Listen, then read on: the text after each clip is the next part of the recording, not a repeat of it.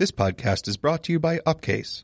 Improve your development skills by completing coding exercises that are peer-reviewed by real humans. Learn more at upcase.com. Do we get to do that deep voices thing that y'all did on the last episode? No, I don't know what that was all about. That was good. We should do that. We should do that for every episode. It's weird. I recorded the first bit. I tested it to make sure that, levels were good. I listened to it on playback. Everything sounded fine. I recorded again, and somehow that section of audio gets completely messed up. Just the first bit? Just the first bit. And that was all one continuous recording. And it just fixed itself. Well, it sounded good. Y'all sounded manly. It sounded like Mr. X. Mm-hmm. Mm-hmm. Like sitting in shadow. Yeah. Talking about the evidence of ancient aliens that's being kept down by the government. Right.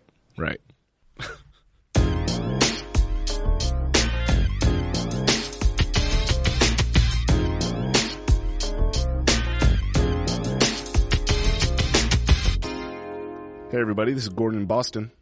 And this is Mark in San Francisco. And this is Build Phase. So what's up?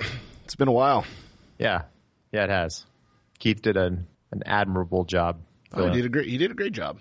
Yeah, those were great programs. It was interesting, getting to look at someone IRL while doing a podcast. Yeah. It's harder to get away with being distracted by other things when that person is sitting right across from you. Mm-hmm. Right. So what have you been up to this week? Doing that design sprint thing? Yeah, design sprint for the first couple of days, and then still working on the weather app. Mm-hmm.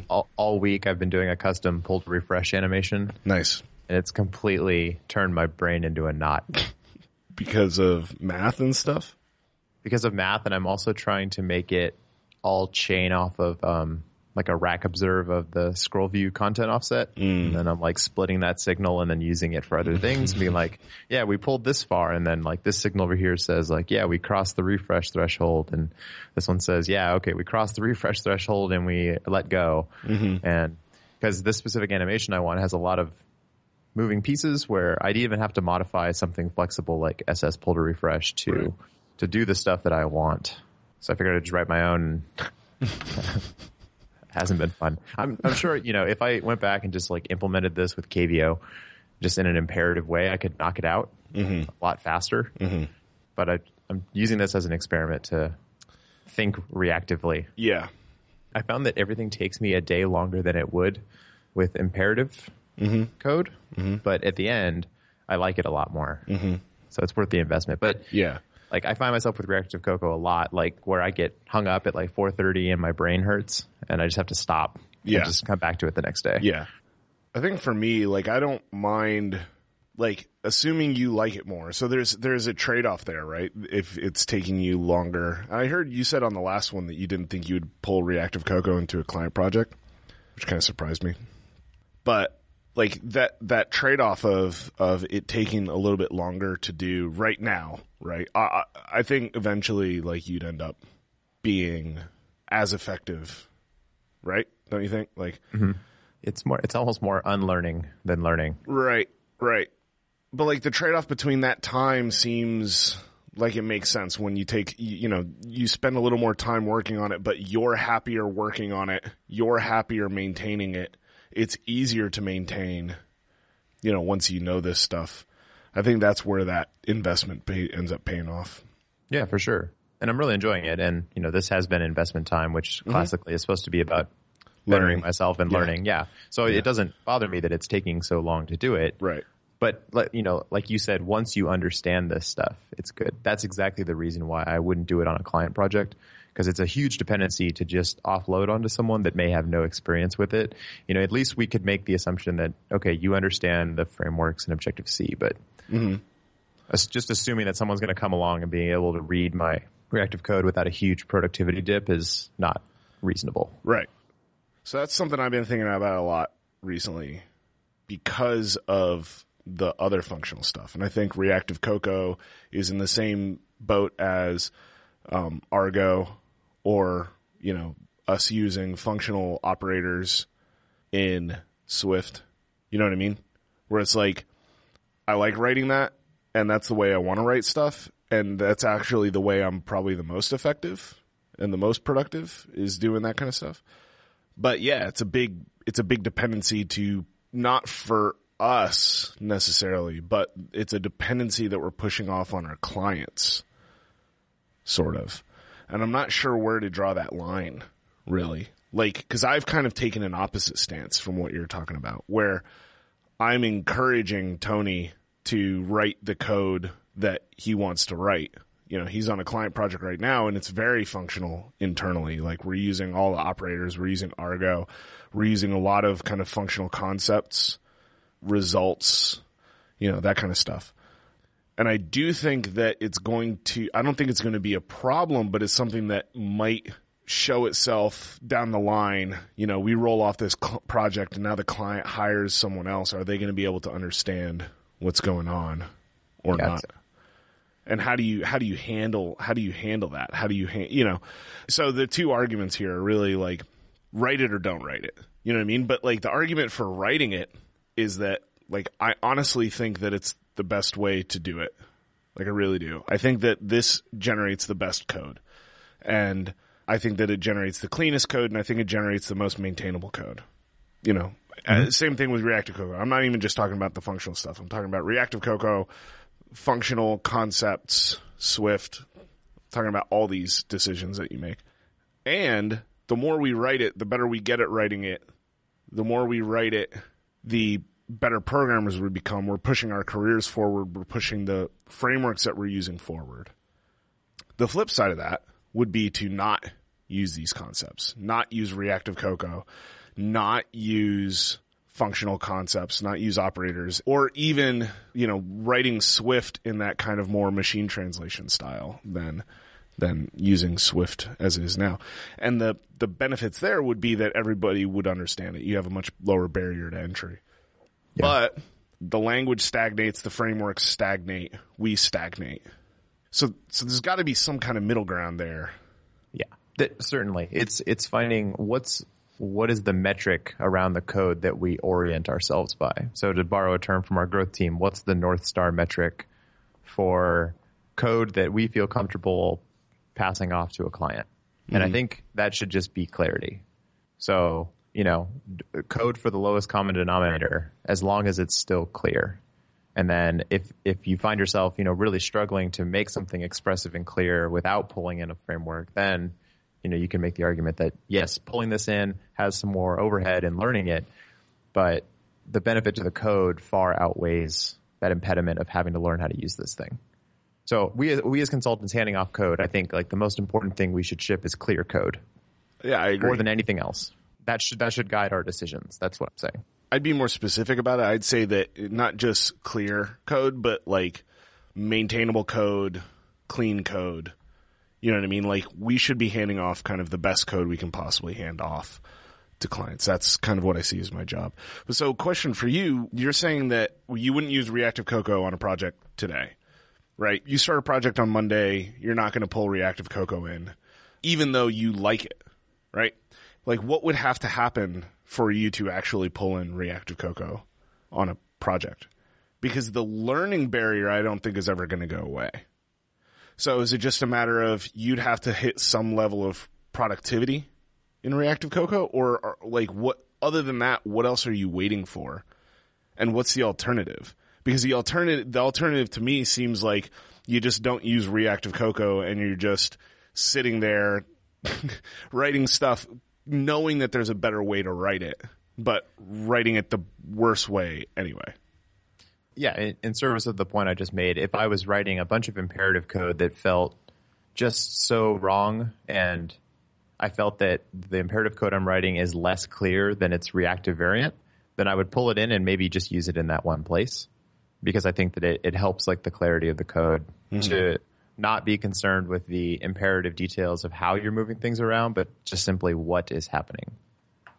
I do think that, well, it's like any other language, right, or language feature. You can read Reactive Cocoa a lot faster than you can write it. Sure. So in the code we hand off, it may not be necessary to modify it if it's this really complicated thing. And, you know, as part of our normal handoff process, I'd probably instruct a dev, be like, hey, yeah, this is in Reactive Cocoa over here, but that's because the alternative is heinous. Here's a kind of like a rundown of what's really happening. Yeah. I'd like to see Reactive Cocoa like explained to folks in terms of like Unix philosophy. Like every operator is almost like its own little program unto itself. And you just that's exactly how I picture it. You know, you have a big funnel and Reactive Cocoa is just a funnel. It's just like filtering and transforming values until you get to something on the other end. Right. It's one big pipe. Right. So it's a trade-off that I'd have to like weigh very, very carefully to decide whether to pull it in. Yeah. This might be shiny new toy syndrome, or, you know, when your only tool is a hammer, everything looks like a nail, whatever.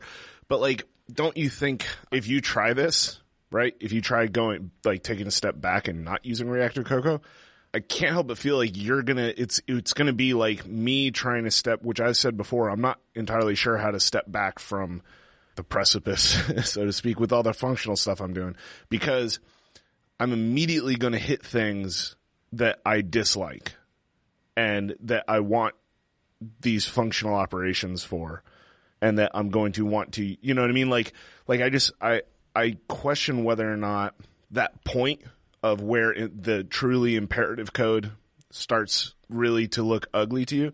I can't help but wonder if that's earlier than you think it is. I think it might have already begun. My point, like if we like MVVM as an architecture, and we did MVVM on that last project together, and it worked pretty good.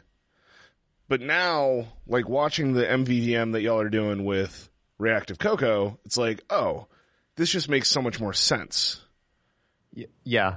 I think about that a lot when I get hung up on Reactive Cocoa, and I think about just going back and spiking it out to seeing how far I get. And then all of a sudden I'm adding tons of private properties to my class to track little bits of state. Right. And now the way that looks to me is like writing a code is you're building a building, a skyscraper. And the imperative version, you know, you set up all this scaffolding so that you can continue to build upwards. And then when you're done, that scaffolding is actually part of the structure and you can no longer tear it down. Like the scaffolding is state to me. Right. Like you had to set this up to help you write it, but now it's so ingrained in how this thing works that you can't take the scaffolding down without the building coming down. Yeah. Right. Right. And so that just seems super gross. Right. So this is all hypothetical, but like if you're saying, how are you thinking, if you're thinking right now that you wouldn't pull Reactive Cocoa in to solve that problem, like you're all, you know what I mean? You get what I'm asking? Like you're going to hit that immediately the first time, because we've kind of not settled, but we're moving more and more towards this MVVM architecture because of all the other benefits it has. And if the second you touch MVVM, it gets uglier trying to work around the absence of Reactive Cocoa, it's like your architecture at some level does depend on Reactive Cocoa. The architecture depends on heavy use of observation. Right. So actually I could actually see now, because either way, I'm going to either write some KVO wrapper, which I probably won't do it again because KVO controller is so good, or I'm going to pull in Reactive Cocoa. You're talking about Facebook's. And that's what we used on the last project. Yeah, right. I know you know that. That was for the benefit of the listeners. But, you know, you get that for free with Reactive Cocoa, and you don't necessarily have to use all the signals. Like, you could just pull in Reactive Cocoa and just use rack observe on things, like rack observe and the rack macro to, like, wrap up a property and bind it to a signal that's created by observing some other property. I mean, that might be a good middle ground to start. You know, pull it in, just use it to wrap around KVO. And, like, maybe notifications and stuff? Like, would you try to, like we said, this was like 3 weeks ago, but we talked about, you said that one of the great things about Reactive Cocoa is it gives you a unified API for like delegation patterns, callbacks, notifications, and KVO. And target action. Right. So would that be where you kind of isolate stuff? You say like, okay, anytime we need to do a truly reactive thing, this thing happens, so this other thing needs to happen. Would you just kind of try to silo Reactive Cocoa to that and then try to keep everything else imperative? Yeah, I think that's reasonable, because then anyone else that takes it on can pretty clearly see what's happening in that case. It's very much just this normally was happening, via a protocol or something, but you can still see like which way the data flows, and it's straightforward because you're not running it through like that series of pipes and filters and maps and all that stuff that I mentioned. But it would be easy enough to refactor later to sort of, take that very long imperative gap and shorten that using just a few, reactive Cocoa operators. So I might do that, and leave those refactors there as something that's possible later and easy to do, but then only really use the, the reactive variant when I think it actually makes the code clearer. Like that timer stuff that we were talking about a few weeks ago with the... Yeah, that absolutely would have been a huge mess of monitoring. I think I would have needed 2 properties of which either one or both could be nil or not. Right.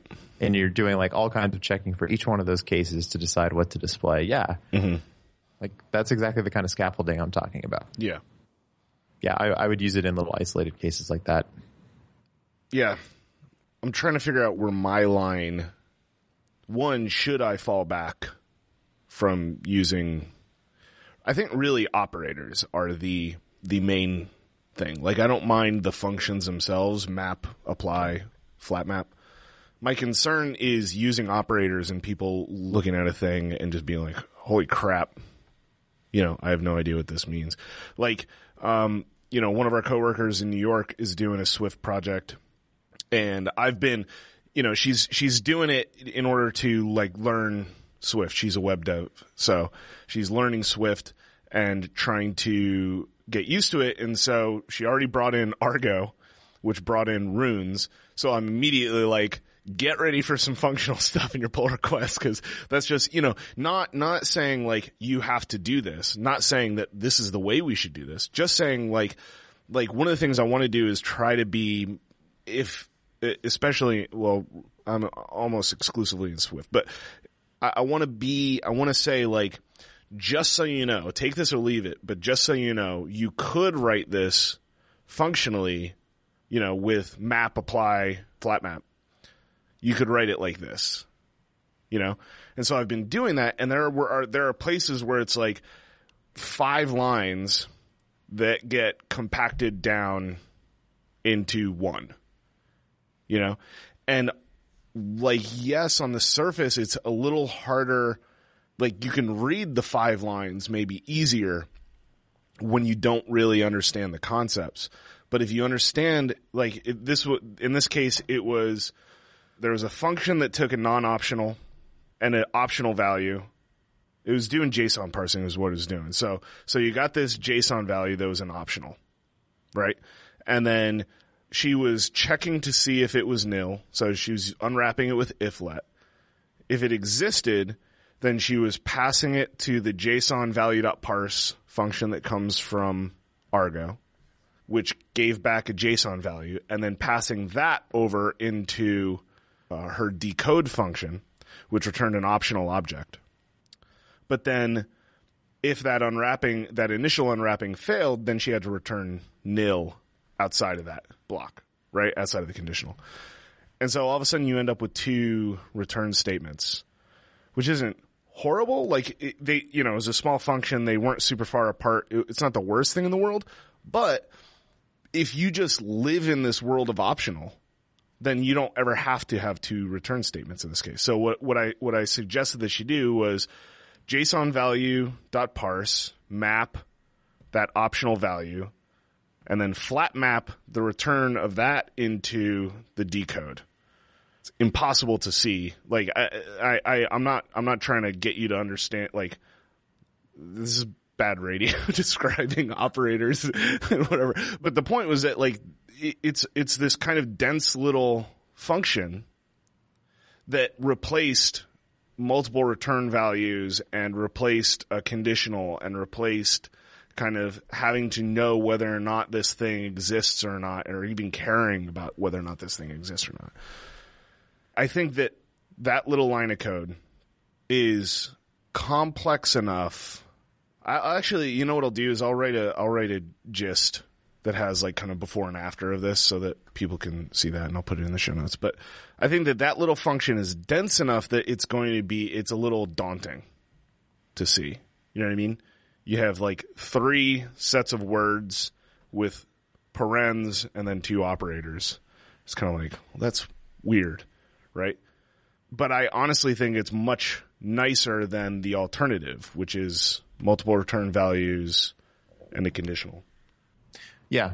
No, I agree. What is it about writing in Swift that makes multiple returns feel so wrong? Because I love them in Objective-C, but for some reason when I'm writing Swift and I write an early return, it feels just wrong. Yeah, I agree. I don't know why. I don't know exactly what it is, but every time I see them, I'm kind of like, ugh.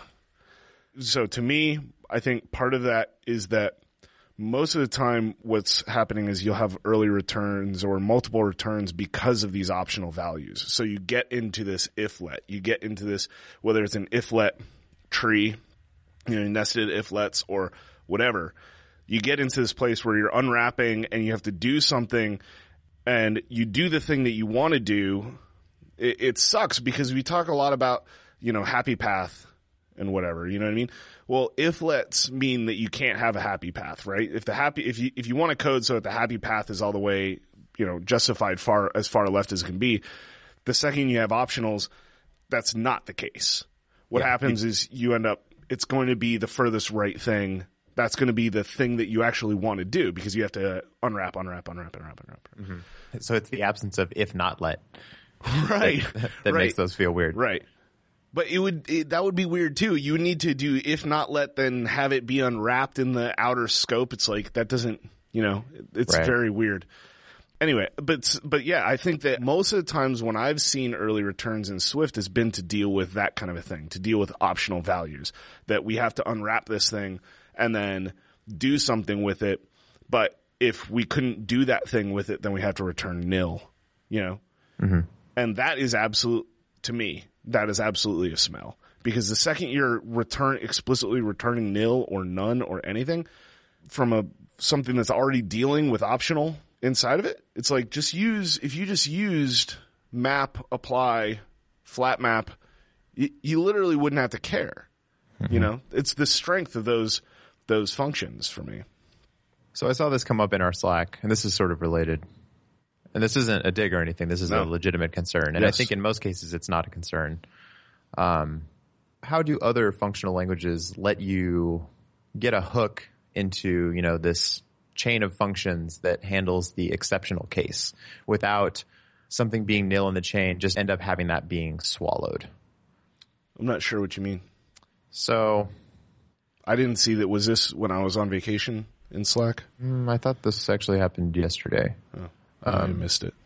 But you have some optional value that, and then map and then flat map. And say like one of those steps fails. That it's a no-op.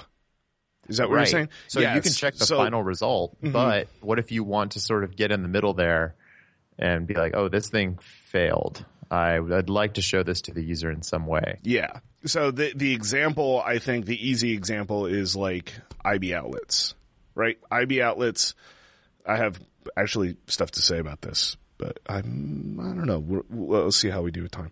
But like an IB outlet has to be an optional value of some kind because you're not setting it at instantiation, right? It's either going to be, you're either going to use an implicitly unwrapped optional for the IB outlet or you're going to use an explicit optional for the property. Mm-hmm. And then what you end up doing is like, let's say you use an actual optional. And so everywhere you're using the question mark dot syntax, the conditional chaining stuff. So you're saying like, if there's a label, set its text to this. If there's a button, set its background to this, But the problem is that all of those become no ops if you didn't set those buttons. Or a big one is like, say you have to set up, for whatever reason, you have to set up that target action pattern in code, right? So I set the buttons target action to do something, right? But I didn't set that button in Interface Builder. This is actually a problem that exists in Objective-C already. So the button's nil, so everything you're messaging to the button doesn't happen. And so you tap the button and it just sits there, right? if you didn't hook up the button to the IB outlet from the view to the code, this happens in Objective-C because nil will just swallow everything. Same thing would happen in Swift if you're using like optional chaining or even map or any of these things. Mm-hmm. I was actually talking to Joe about this yesterday, about this is a place where I run up against trying to figure out how to handle type safety and having a safe language versus unexpected behavior or wrong behavior. There's like no good answer for that to me, because so in Swift, the two things you would do in this kind of a case where you have something that really, really should be there and something that you should do with that thing that should be there, but because of the way the system is set up, we have to declare it as optional, and so it might not be there. Mm-hmm. The two things you could do are nothing or crash in Swift. You could use an implicitly unwrapped optional and not use optional chaining, and it will crash when you message it. Or you can use a normal wrapped optional, and it will and use conditional chaining or force unwrapping, and it will do nothing. So it seems like the ideal solution, though, is that Xcode should be validating outlets at compile time. That is exactly what I was getting to. Like, I was thinking about talking about, because that's what yesterday Joe mentioned something like that, and I immediately got super angry. I was like, wait a minute, you're right. Why doesn't it do that? Like, why do we have to declare IB outlets as optional at all? We should be able to declare them as not optional, and then it compiles these things. It should be able to say, like, hey, it knows, Xcode knows if you hook something up to it. It's got that little dot in the gutter that is filled in. If, you know what I mean? It's doing this already. Yep. Just, you know what I mean? Like, you're already doing this. You have deeper hooks into the system than I can. Just ensure it compiled. That would be amazing. Can you imagine how amazing that would be? If you just have buttons and you're just like, I don't have to worry about forgetting and ending up in these no-ops situations, you know? And there already are cases where you can have things configured in Interface Builder that will throw warnings and errors at compile time. Right. A great example of this is the restoration identifier. If you set, two views to have identical restoration identifiers, it won't even build. It enforces uniqueness of restoration identifiers at compile time. If you have misplaced views in auto layout, those show up as warnings at compile time. So we obviously have the ability to parse, these zip files and storyboard files to look for things that are not connected correctly. Right. And further, wouldn't the new let semantics in 1.2 let you basically lazily load those things out of the nib so they would actually be non-optional constants? So they would still have to be set at initialization. So the new let semantics in Swift 1.2. If you don't know, so they, we didn't talk about it, but they just released Swift 1.2 into the first beta, and one of the things that they changed is before everything Swift 1.0 and 1.1. You declare a let, so you declare a constant, and you have to instantiate it when you declare the constant. And then you can't ever re-instantiate. This is the old way.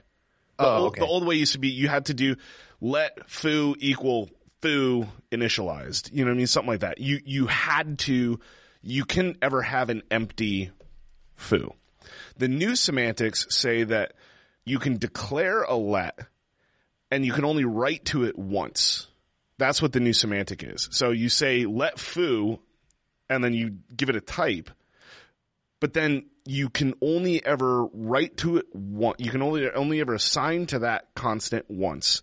And then at compile time, it will check to make sure that it has a value before you use it. So if you're inside the same scope and you never assign to foo, and later on you try using foo, it will say you haven't initialized this constant yet. Right? So that's the new semantic. The thing it also lets you do is, and they changed mutability stuff inside initializers. So in pre-Swift 1.2, inside initializers, constants weren't constants. You could just mutate them all you wanted. Oh, they just had to be constant by the time you returned. Yes, which is really kind of horrible. Like when you really think about it, it's like, that's really confusing. Why do you have this special? So they just basically removed that. Let is just standardized now. So you have the same thing where you can declare a let, as a property, and it's a standardized semantic now. You can declare a let at any time. You just have to be able to ensure at compile time that it's been instantiated before you use it, right? Right. Yes. So the problem is you can't necessarily do something like lazy loading. Like, the problem that they would get into is that you need to be able to ensure at compile time, like, since the compiler can't ensure order of operations inside, like, you can't have one function that sets the value of that constant and another function that reads the value of that constant. That won't compile because it can't guarantee that the setter will happen before the getter. Oh, right. I see. The compiler can't. That's temporal coupling, and the compiler can't make any assumptions about time, in timing. So that's where you'd run into this problem. But you have init with coder set up, right? And if it's unpacking these things and assigning them, you could use constants. In theory, in an ideal world, we could use constants, IB outlet constants, non-optionals that get set at initialization, at the time of initialization, because it unpacks those things and sets them inside the initializer, and then once it's been initialized, they will be there. I failed to see how, in the specific case of working within UIKit and on archiving things from the nib, that they can't infer that these things will be set before you have the very first opportunity to touch them from your class. They could, because they could write that into init with coder. Right. But it would have to be a part of init with coder. And I don't know anything about this framework, right? That's the only way it would work. The only way it would work is to have that set up in init with coder. So, sort of speaking theoretically here, would it not be possible for them to make a specific case for such constants that are outlets, where the very first time you attempt to access them, it unarchives that thing from the nib? So yes, it is only assigned once, but it just happens lazily behind the scenes. Like really that constant to an outlet ends up being some proxy constant under the hood. It doesn't matter, that knows how to load itself from this reference nib object. Right. As soon as you hit it. That you're saying that the IB outlet annotation would have much more magic behind it.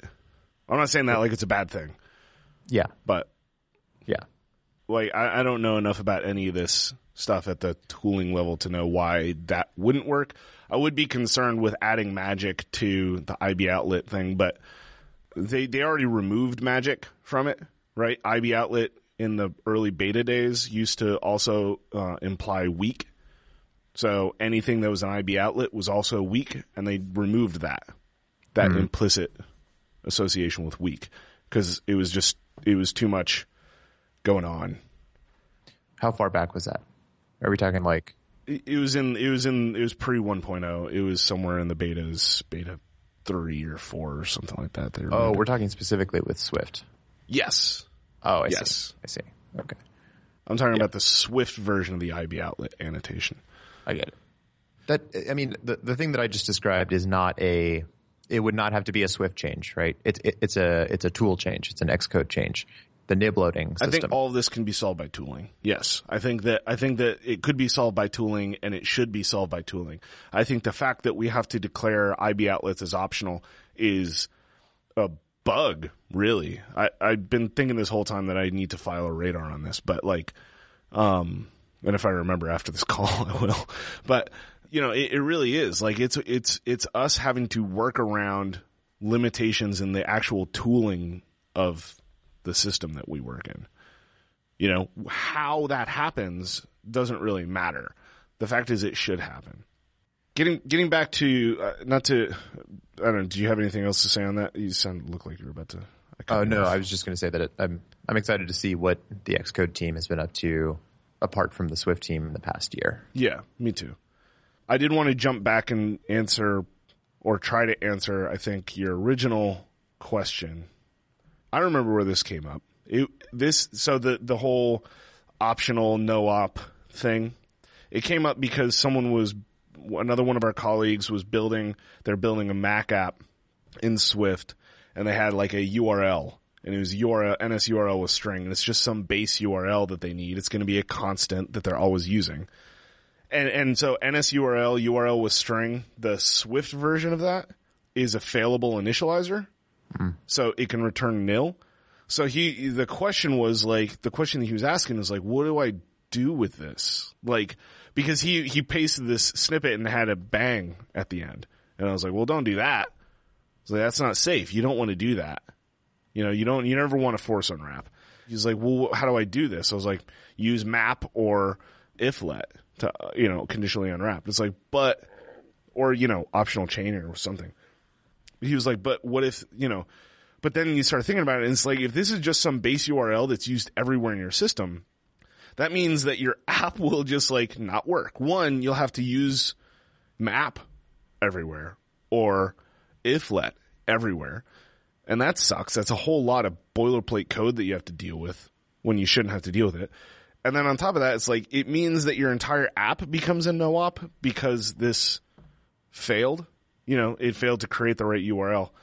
And so I think, like, I kind of conceded that I think force unwrapping is the right option there. And this is kind of what I was talking about with Joe last night, which is that, like, if your app basically stops working, then that already is a crash.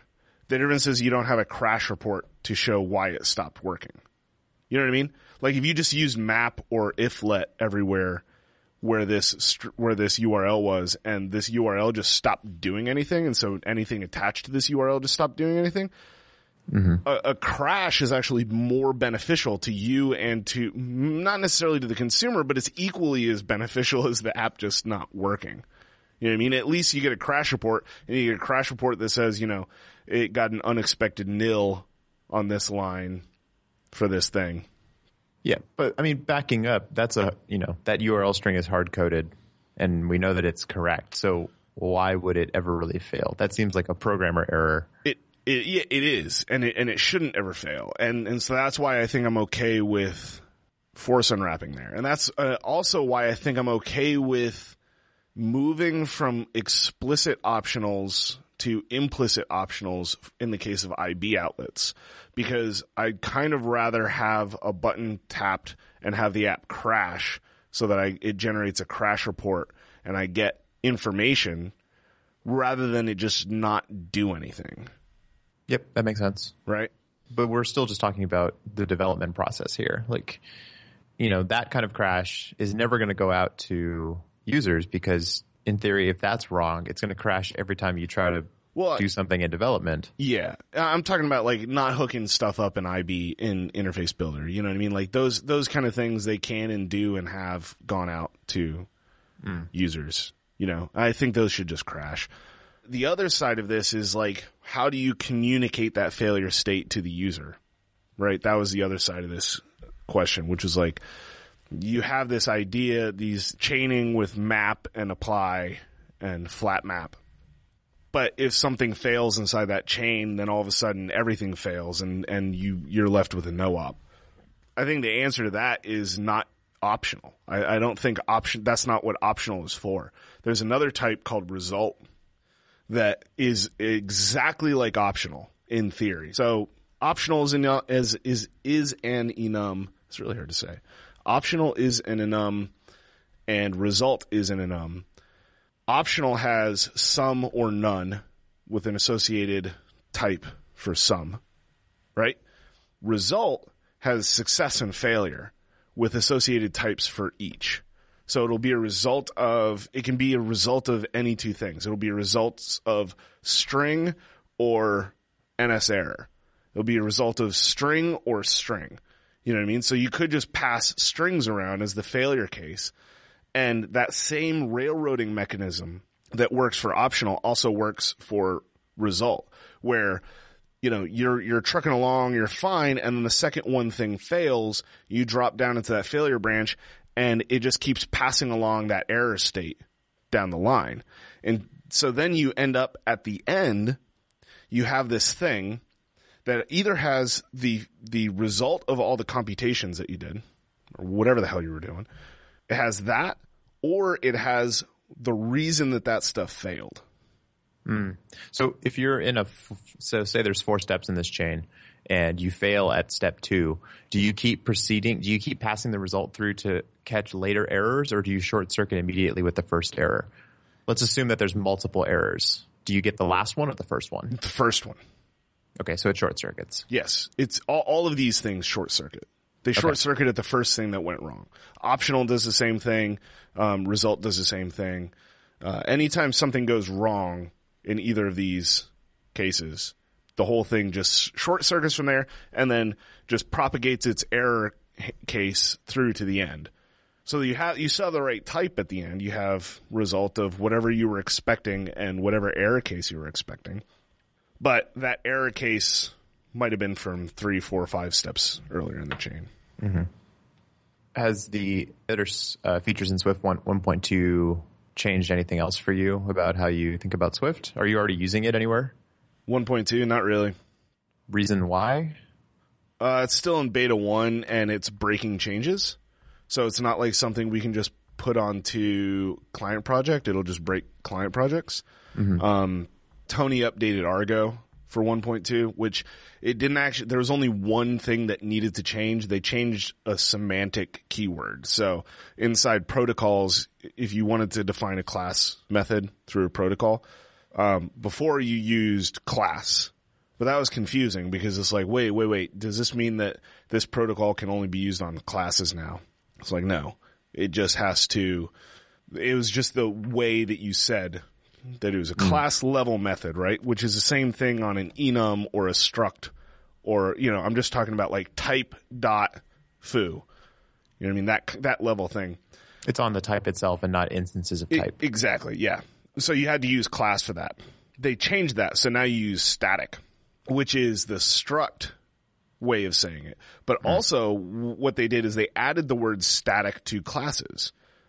So now that static actually means the same thing everywhere. Static on classes means that it's class and final. So it's a class level method and it cannot be overridden by subclasses. But you can still use class if you want a class method that can be overridden. Yes. I see. Yes. I see. And so it means that semantic is now standardized because structs can't be subclassed, right? So since structs can't be subclassed, all of their methods are actually static. They're class level methods that are final. They're class final methods. You know what I mean? So now you have this same static method inside classes that means the exact same thing. They're class level methods that are final. But you also have the ability to declare just class methods on classes. So protocols can't define, actually, this may remove a shitload of code. I think this is going to remove the need for this entire hack I did to deal with some of this stuff around weirdness with subclassing. Anyway, protocols have to use static. They can't say that this thing declares a class function, or maybe they can. Maybe they can say it declares a class function. I don't know. We changed that from class to static. We said that the JSON decodable protocol declares static functions, not class functions. And then they fixed some bugs that were keeping us from using like flat map in a couple places where we, flat map was causing seg faults in a few places inside Argo. No idea why. If you just took the code that is flat map and you just did it inline, it worked fine. But something about that operator was breaking everything, and so we were able to move back to using flat map in those cases. Only other thing is the multiple if lets. Did you see that? So you can do like if let foo equals bar, baz equals Quux. How do you pronounce that? QUX? Whatever.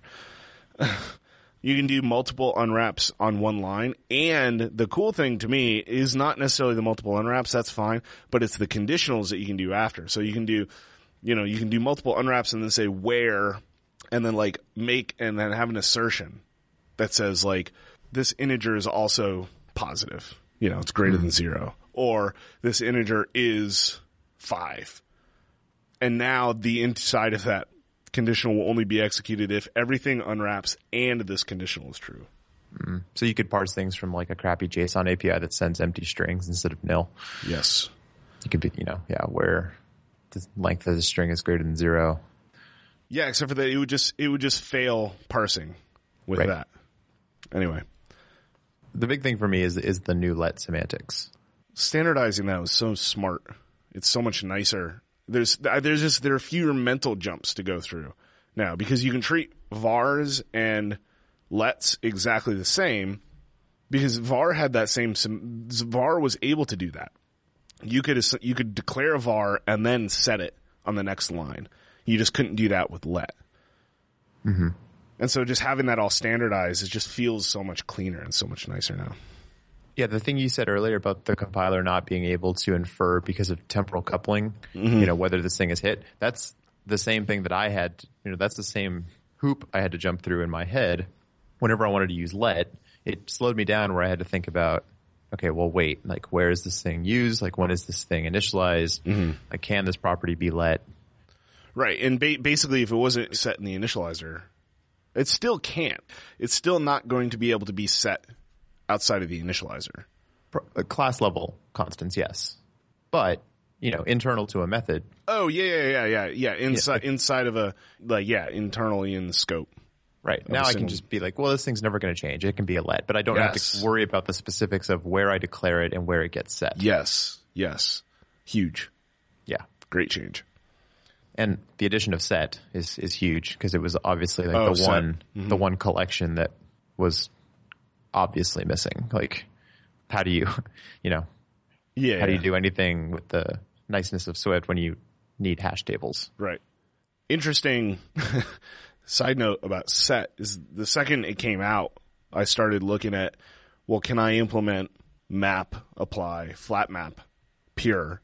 Can I bring set into runes, basically? So runes is, I'll just use the functional programming buzzwords, but runes is essentially what runes actually is runes is implementations of functor, applicative, and monad for lists, for arrays and optionals, right?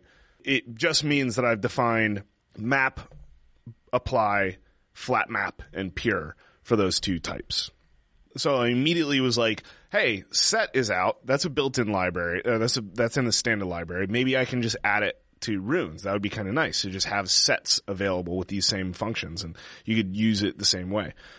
In Haskell, set can't be any of them because of some type constraints that we actually don't have because we don't have this higher level type. But what I found out is I can actually make a functor instance. So I can implement map for set, and I can implement flat map for a set, and I can implement pure, but I cannot implement apply. So apply in the context of set would be a set of functions and a set, and it would basically give you the matrix of every function in the set applied to every value in the set of values. So you have a set of functions and a set of values, and you get the matrix of that. So you need the same number of functions as there are items in the set? No. It can be one function. It applies every function to every value. So if there's only one function in the set, it would just apply that function to every value. If there's two, it would apply the first function to every value and then the second function to every value. This is the same way it works for arrays, right? Okay. You just have an array of functions and an array of values, and then you get a matrix. Not a matrix, it's a single dimensional thing, but that's the only way my brain can figure it out. Right? Mm-hmm. You get every possible value from those functions and those values. Right? Right. But because sets they have a type constraint that their contents have to be hashable, which makes sense because they need to validate uniqueness. Because of that constraint, there's no way to create a set of functions. You can have an array of functions, that's easy, but you cannot have a set of functions. Because functions are not hashable. They're not able to be uniquely identified. There's no identity for functions. So they're not hashable and they're not equatable. And there's no way to make them hashable or equatable. Right. But it's a weird step. It's weird that, because that's a progressive it's basically progressive enhancement, right? You have map, and apply is just a more powerful version of map, and flat map is a more powerful version of apply. Well, not version of, but they're like steps up a ladder. But set, all of a sudden you just jump the middle rung. You can do the weakest version and the strongest version, but you can't do this kind of like middle version. Does that mean that apply is implemented in terms of map and flat map is implemented in terms of apply? You can. Cool. Yeah. You can implement them that way, in that direction, pretty easily. You don't always have to, but like I think our implementation of apply for optional is implemented in terms of map, because optional apply for optionals is an optional function and an optional value, right? And if both of those exist, then you get the result. Well, you can just define that as function.map, and then inside that closure value.map $0. No. Yeah. So you would unwrap the function, pass that into a closure, unwrap the optional inside that closure, and pass the function to it through map. It's weird. But you can apply, you can do it in terms of map. The only other weird thing is that map, because of the way a set works, where like the way set works for arrays, you're always going to get one value per. If I do map on an array, I'm guaranteed to get an array of the same length back. If I do map on an optional of one type, I'm guaranteed to get that same type back, like some or none. You know what I mean? There's a certain level of identity that goes along with map. So like if I map on some optional, I'm going to get a sum value. If I map on a none optional, I'm going to get a none value. If I map on an array with 3 elements, I'm going to get an array of 3 elements. That kind of thing. Set doesn't work like that. If you do map on set, there's no way to guarantee that you're going to get a set with the same number of values back, because uniqueness. You could have a function, you could pass a function that takes an integer and just returns 1. And you could map a set of 100 integers, right? And pass in this function that just transforms it just takes integers and returns the number 1. And you get a set with one element, the number 1 in it. I get it. So like if you had a set of numbers from 1 to 10, and then you were mapping over them with some function that actually took odd numbers and made them their even equivalents, then all of a sudden you would end up with only 5 elements in your resulting set, because you've collapsed them down into even numbers, and now you have 2 of each even number, which you can't have in a set because they're unique. So you end up with 1. So you end up with just 2 through 2, 4, 6, 8, and 10. Right. So if you did that with an array, you just get 2, 2, 4, 4, 6, 6, 8, 8, 10, 10. Got it. It just came together. Yeah. So I don't think I'm going to merge this in, because it's like it's not something that I think can be made into a functional kind of thing because of all these weird edge cases. Anyway, should wrap it up. We've been talking for a while. This is going to be a long episode. Tom's going to be mad at us. It should require minimal editing. Yeah. Like all of our shows. Show notes for this episode are going to be found at buildphase.fm/73. And as always, we'd like to hear from you, so email us at buildphase@thoughtbot.com or reach out to us on Twitter at buildphase. And we really appreciate ratings and reviews on the iTunes. All right, man. I'll talk to you later. Good chat. Thanks.